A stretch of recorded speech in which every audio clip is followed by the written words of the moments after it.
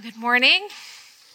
My name's Emily. I'm one of the pastors here. It's so good to be with you. As maybe you've caught on a little bit, this Lent here at CPC, we are walking through a sermon series about ways that God shows up to people in biblical stories, specifically in the wilderness, and the ways that he shows up in those places with provision and with abundance, a table in the wilderness.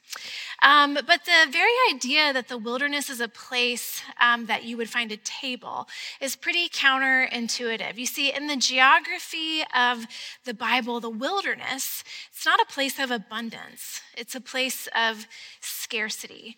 It's a place of lack, of going without something that you need. Quite literally, the wilderness places in the Bible are places that are like deserts. They are hot during the day. They are cold at night. It is harsh terrain. It's difficult to find water. You can't grow food there. It's hard to survive. People who spend time in the wilderness very quickly come to the end of themselves. And in the Bible, these harsh geographical realities of the wilderness become a kind of picture for us of all the ways, physical and otherwise, that we confront our weakness and our vulnerability and need as human beings. We all journey through seasons of life where we're not sure how we're going to make it to the other side, where we feel a sense of thirst and longing, where we're unsure, is anything good able to grow here? But over and over again in Scripture, we see that these vulnerable wilderness places are precisely where God is revealing himself in intimate and profound ways. Like the worst, least desirable picnic spot you could ever imagine, where it's like hard and uncomfortable. God is like, oh yeah, this is the spot. Let's roll out the blanket and start unpacking all of the picnic basket. Last week, Petey walked us through the story of Jesus in the wilderness, which shows us the ways that we do not have to prove ourselves out of the wilderness. And this week, we're going to rewind generations and generations backwards in the Bible to spend time with a woman named Hagar. And she meets God in the wilderness in some pretty amazing ways. And as we spend time with Hagar, what I want us to do is hold in our minds this question: who is the God that is revealed to us in the wilderness? Who is this God who reveals himself in the wilderness? We find Hagar's story in the book of Genesis at the very beginning of the Bible. And Genesis, you kind of need to know a little bit about what Genesis is about to understand Hagar. So Genesis is all about not only the creation of the world, but God's creation of a special, set-apart, chosen people through whom he is going to bless and rescue the entire world. And God chooses to establish this people through the descendants of a man named Abraham. So he goes to Abraham. He's like, Abraham, I'm going to do this awesome thing for the entire world, for all of time, through you. The catch is that the promises of this descendants that will bless the world, this promise to Abraham is a thing that only God can fulfill, because Abraham and Sarah, his wife, are old. They are childless, and they are well past the age where having children would be naturally possible for them. And so understandably, Abraham and Sarah, they get this promise from God, but they really struggle and actually fail to believe and to act like God is going to keep his word here. And Hagar is the one who suffers the consequences of their distrust and lack of belief. Hagar was an enslaved Egyptian woman who was living in the household of Abraham and Sarah. She probably had the very specific job of being Sarah's handmaid, her personal servant. And this is where it gets hard. In the culture of the ancient Near East, having children was so important to the economic security of your family that if a couple could not do that, they could use a slave or a servant in their household, a female slave or servant in their household, as a surrogate. And that's what Abraham and Sarah do to Hagar. They use her. They use her as a surrogate in an attempt to secure their family line and to fulfill God's promises without him, that hopefully Hagar can have a child that can be Abraham's heir. The Bible doesn't give tons of detail here, but it is more than fair to assume that what happens to Hagar in this triangle of relationships is not consensual. She is vulnerable. She is exploited. She is used for her body and what it can do. She is abused. She is mistreated. And honestly, none of it should have ever even happened. Hagar's story is a story that should not have even happened here. Hagar does become pregnant with Abraham's child, but predictably, this doesn't solve Abraham and Sarah's problems. Hagar despises her mistress whenever she realizes she's pregnant. Sarah's ego, in turn, is insulted. Her shame is heightened in the situation, and so she takes out her shame and frustration on Hagar and abuses her. Hagar then flees to escape this abuse into the wilderness, and it will be the first of 2 recorded meetings that she has with God in the wilderness. And in this first encounter in the wilderness for Hagar, God makes it clear that even though she is used and abused in the household of Abraham and Sarah, he sees all of it, and he is working out a plan to take care of her in that place. And in response to this revelation of God, Hagar actually becomes the very first person in the entire scripture to give God a name. And she says this, "You are the God who sees me." For she says, "I have now seen the one who sees me." In Hebrew, it's El Roi. You are the God of seeing. So strengthened from this encounter, Hagar goes back to the household of Abraham and Sarah. She gives birth to a son named Ishmael, whose name literally means God hears. But the dynamic in this funky home is kind of uneasy still. Eventually, miraculously, Sarah conceives with Abraham and gives birth to a son named Isaac. But as Isaac grows, Sarah starts to feel pretty uneasy about this situation that she's living in. She's actually really worried that because Ishmael is technically Abraham's firstborn, that he's the one who's going to receive the greater portion of the inheritance and power and wealth from Abraham. And Sarah's like, no way. This child of a slave is not going to receive the inheritance. My son will. And so she goes to Abraham and she's like, get this slave woman and her son out of my house. I do not want them here anymore. Abraham's a little bit distressed about this. He doesn't know what to do. He prays about it. And God is like, actually, Abraham, I need you to listen to your wife, Sarah. But I am not sending them away for their destruction. I am sending them away actually for their freedom, to get them out of this situation in your house. And so Abraham sends them off. And we're going to read a little bit about now this second encounter that Hagar has with God in the wilderness. It's in Genesis 21, verse 14. You can follow along in a Pew Bible if you want. We're on page 26, or early on in the Bible, just page 26. This is where we find Hagar as she is again in the wilderness. So Genesis 21, picking up at verse 14. Abraham took some food and a skin of water and gave them to Hagar. He set them on her shoulders and then sent her off with the boy. She went on her way and wandered in the desert of Beersheba.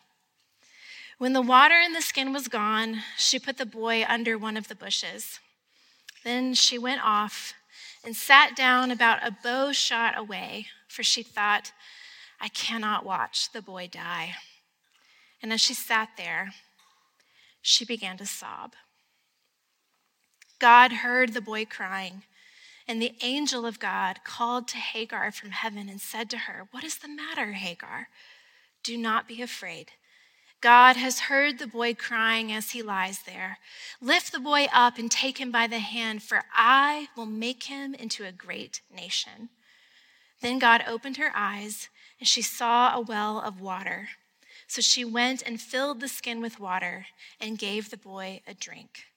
And God was with the boy as he grew up.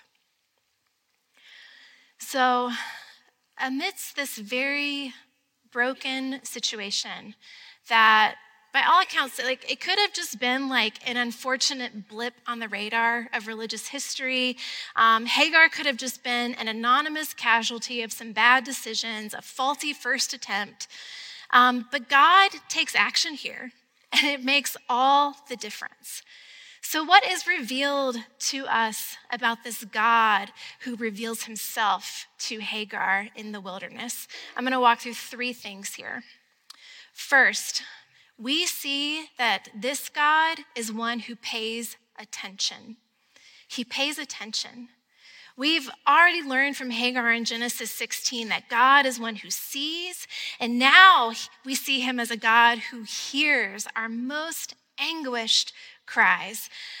In thirsty despair, Hagar leaves her son under a bush, and then it says that she goes as far away as a bow shot, as far away as like an expert guy with an arrow would shoot an arrow really far away, far. She goes far away so she does not have to hear her son suffer and die of thirst. Even though she cannot see him and she cannot hear him, God says, I heard the boy crying. God does see. He does hear, even though Hagar cannot. None of it escapes his notice. Later on in the book of Exodus, roles are going to be reversed here. And rather than Egyptians being enslaved by God's people, Abraham's descendants, the Israelites, will actually find themselves enslaved in Egypt. And do you want to know what it says? It says that God heard their groaning whenever they were there. God heard them. The very same thing that he does first for Hagar, he will later do for his own people. This pain matters to God.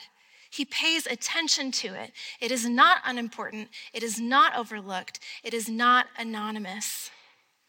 So often, the vulnerability of our wilderness seasons feel hidden behind the doors of a hospital or the doors of our bedrooms, behind forced smiles, behind high achievement, hidden inside our own minds.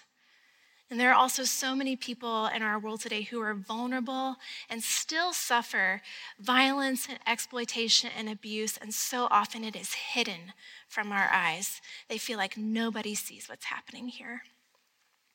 Whether we are hiding our own vulnerabilities or we are failing to see the vulnerabilities of those suffering in our world, Hagar's story reminds us God does see. God hears. None of it escapes his notice. He pays attention to every single bit of it. So God pays attention. But second, God also promises. Just like God has promised to Abraham that he will make of his offspring a great nation, God makes the exact same promise to Hagar. The wilderness is not going to be the end for her and her son. God has a plan and a future for them. So yes, God has chosen Abraham and his descendants to be this special, set apart people who will be a great nation through whom all the families of the earth will be blessed. But we see from the very beginning, they are already failing in that by how they fail to treat the foreigner who is living among them in the woman Hagar. Even still, God is able to work redemptively through that failure of God's people by making this special promise also to Hagar. Even when the community of Israel fails to be a blessing to the foreigner and the outsider, God will have a special eye on them all throughout the story of the Bible. And he begins to include the outsiders in his promises of blessing anyway, starting here with Hagar. Jeremy Begbie is a Christian theologian. He's a musician. He's a former professor of mine, and he writes about how music can help us understand a little bit of who God is, and especially what God is doing with things that feel like mistakes. He talks about how even the best musicians, when they're performing a piece, they hit the wrong note sometimes. And Jeremy's British, and so he says it like this. He goes, "There's a very technical term for this, and it's called a big fat mistake." And once you make a mistake in a musical piece, you hit that wrong note, you can't go back and undo it. Everyone has heard it. There's no delete button.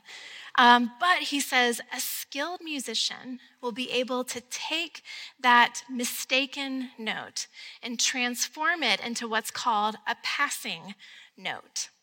Begbie says a passing note is a note that doesn't fit with the underlying harmony, but it can be made to fit, woven into the larger story of the musical piece. A passing note is at first glance an ugly mistake, but with what comes after, it can become part of the overall story and beauty of the music itself. That's what God is doing when he makes this promise to Hagar. The way that Abraham and Sarah treat Hagar from the very beginning is an ugly mistake. It is a dissonant note. It does not fit with what God is wanting here. But still, God in his grace is able to take that failure and do something redemptive with it that beautifully demonstrates the main tune of the song he's trying to get across from the very beginning. Amidst Abraham and Sarah's failure to be a blessing, God promises blessing to Hagar. He incorporates this brokenness into the true tune of the song. So God pays attention, he promises, and God also provides. God provides in this desert of vulnerability. We're told that God opened Hagar's eyes so she could see a well of water that was there in the wilderness.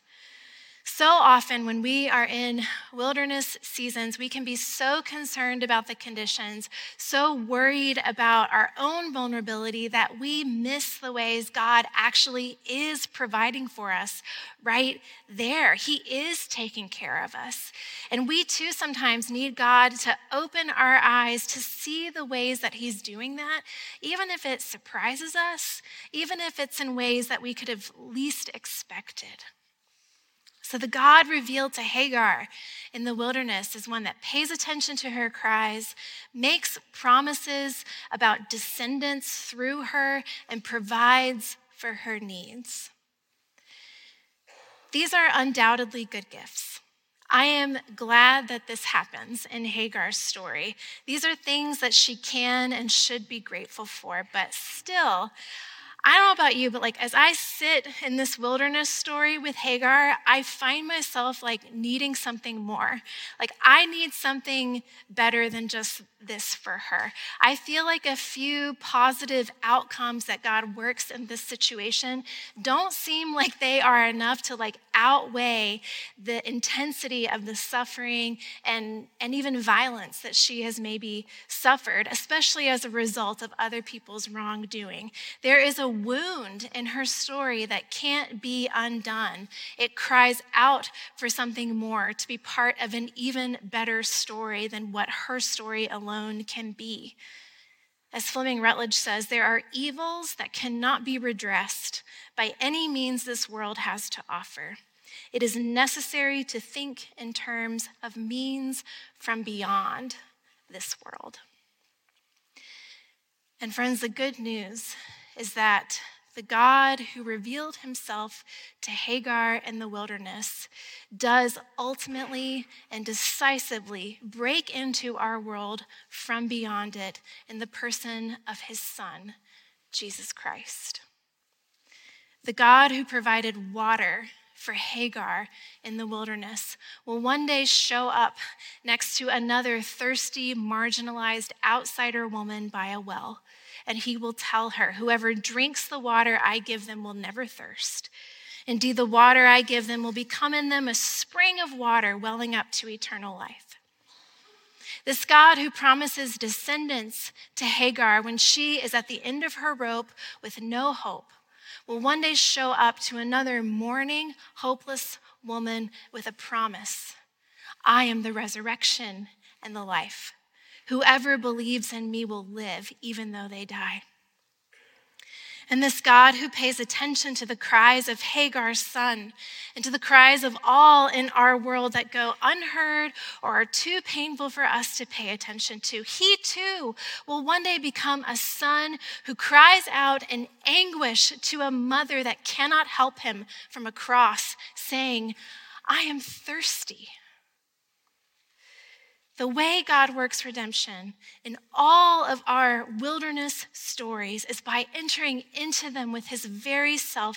And specifically, the Bible tells us by entering into it, into our world, by entering into the place of the Hagars of this world. Paul says it like this in Philippians 2, that Christ Jesus, being in very nature God, did not consider equality with God something to be used to his own advantage. Rather, he made himself nothing by taking the very nature of a slave. Being made in human likeness, he humbled himself even to death on a cross. In describing Jesus this way to us, as one who provides, promises, and pays attention to the point of dying the humiliating, slavish death of crucifixion, the Bible wants us to know, without a doubt, that there is no irredeemable wilderness that we could ever walk through.